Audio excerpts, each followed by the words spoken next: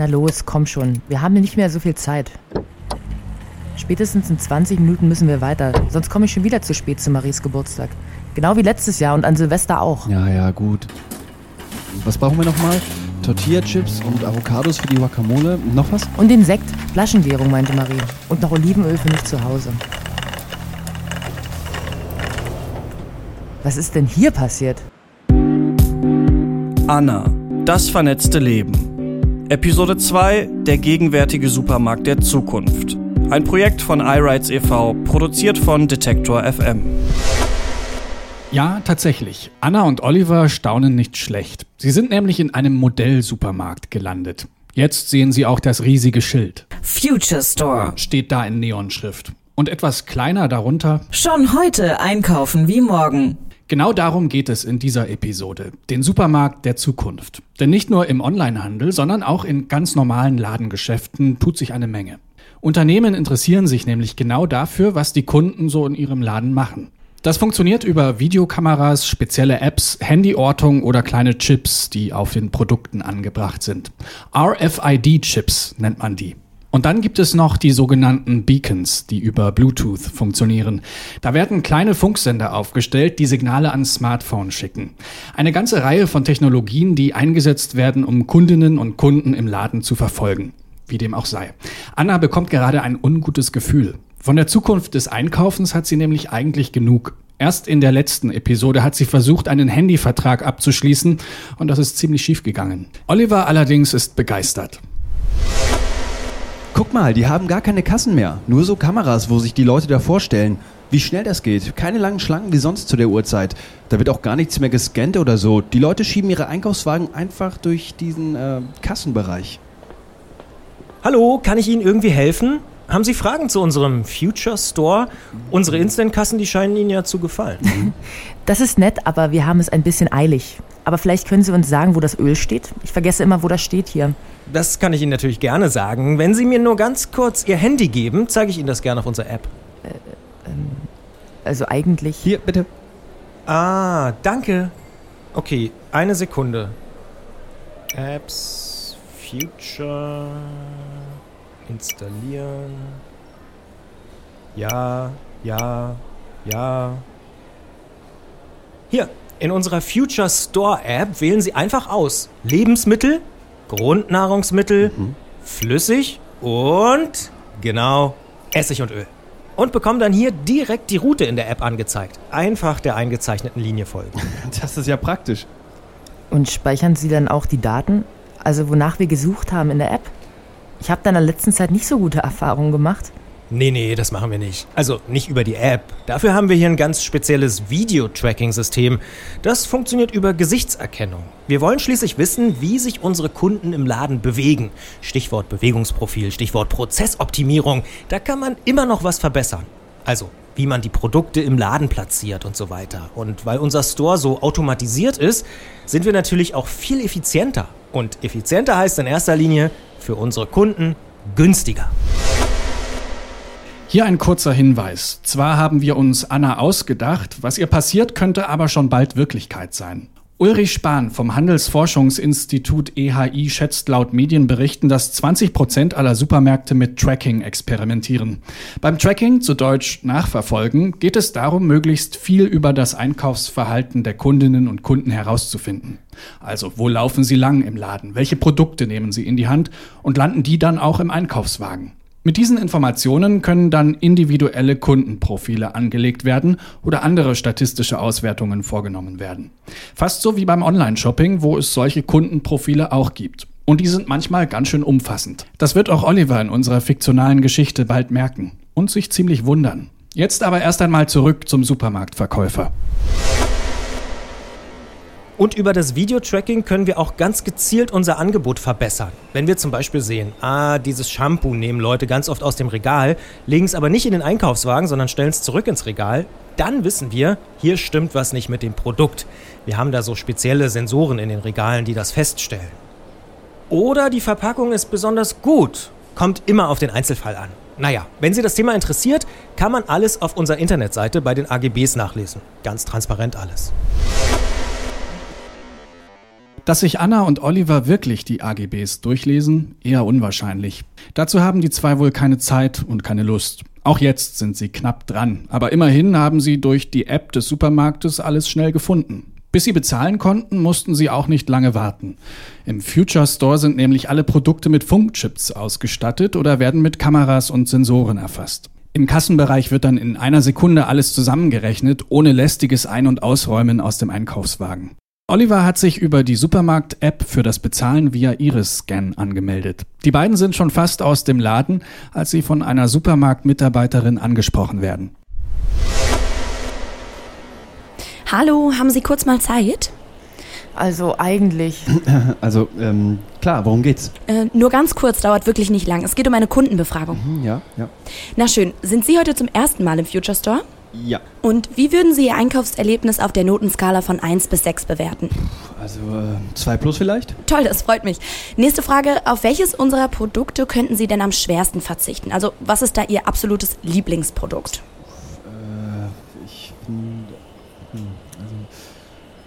Keine Ahnung, ehrlich gesagt. Okay, kein Problem. Dann nur noch ein paar Fragen zu Ihnen selbst. Verraten Sie mir Ihre Postleitzahl? Klar, 10119. Super, danke. Und wie sieht's aus mit Hobbys? Ich habe eine Garage, da baue ich Möbel und ansonsten spiele ich auch ab und zu mal Volleyball.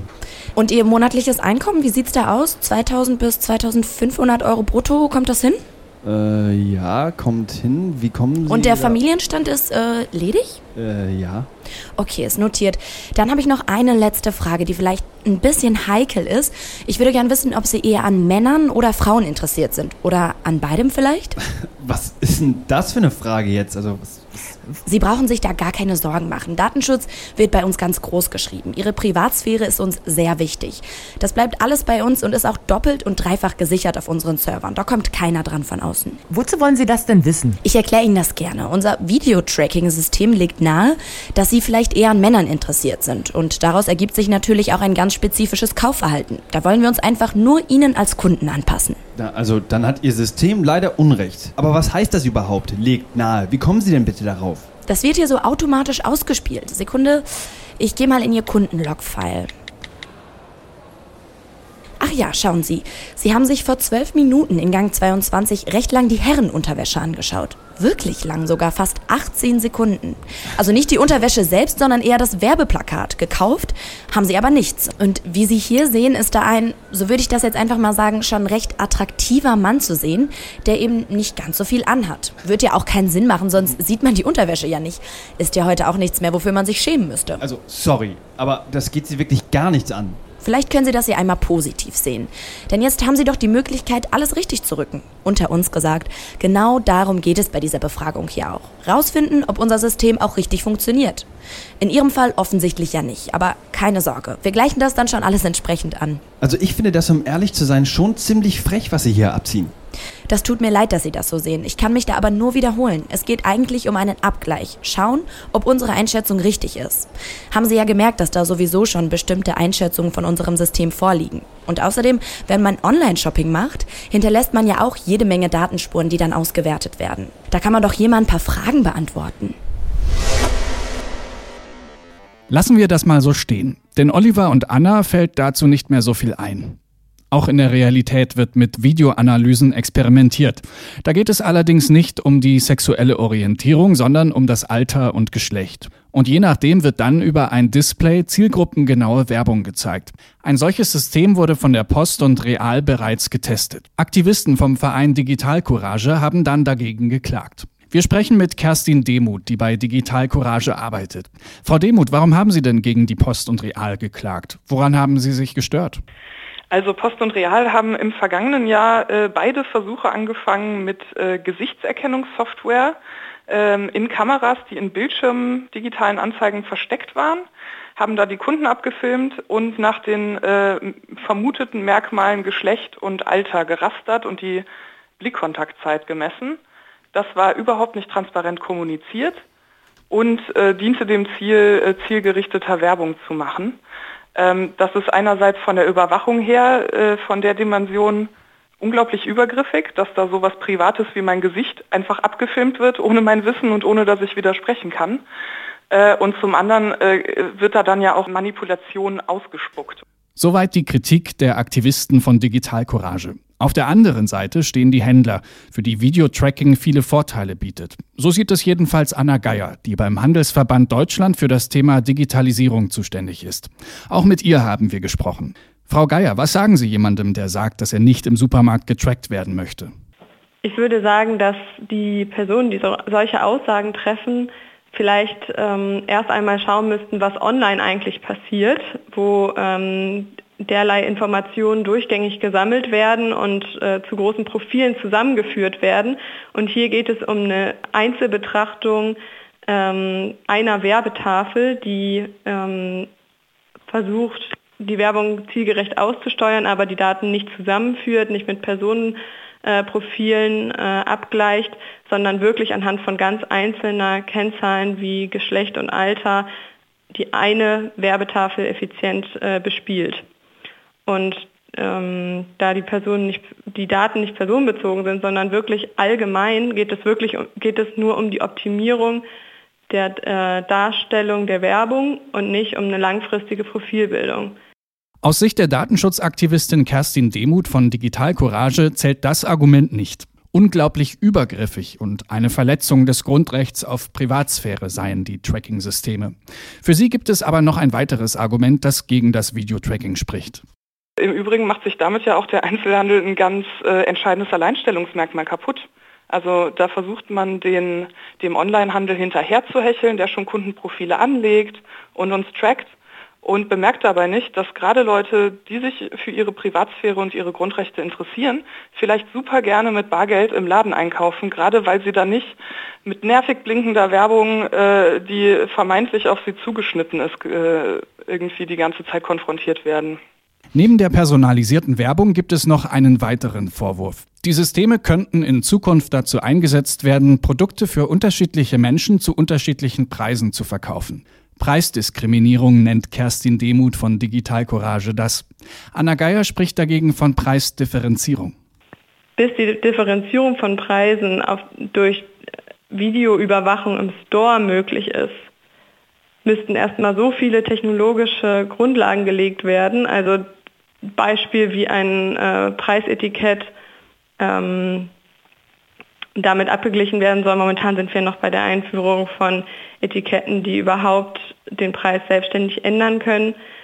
Dann kommen dazu rechtliche Grundlagen wie man muss, wenn man das Produkt entnimmt, Bescheid wissen, welchen Preis man denn an der Kasse zahlen wird. Also der Preis kann sich dann auch nicht einfach anpassen anhand des Alters oder ähnliches. Also da sind ganz große Hürden auf jeden Fall noch. Videotracking ist also ein heikles Thema für Verbraucherinnen und Verbraucher. Das sieht auch der Handelsverband so. Stellt sich natürlich die Frage, warum gehen Händler dieses Risiko überhaupt ein? Dazu noch einmal Anna Geyer.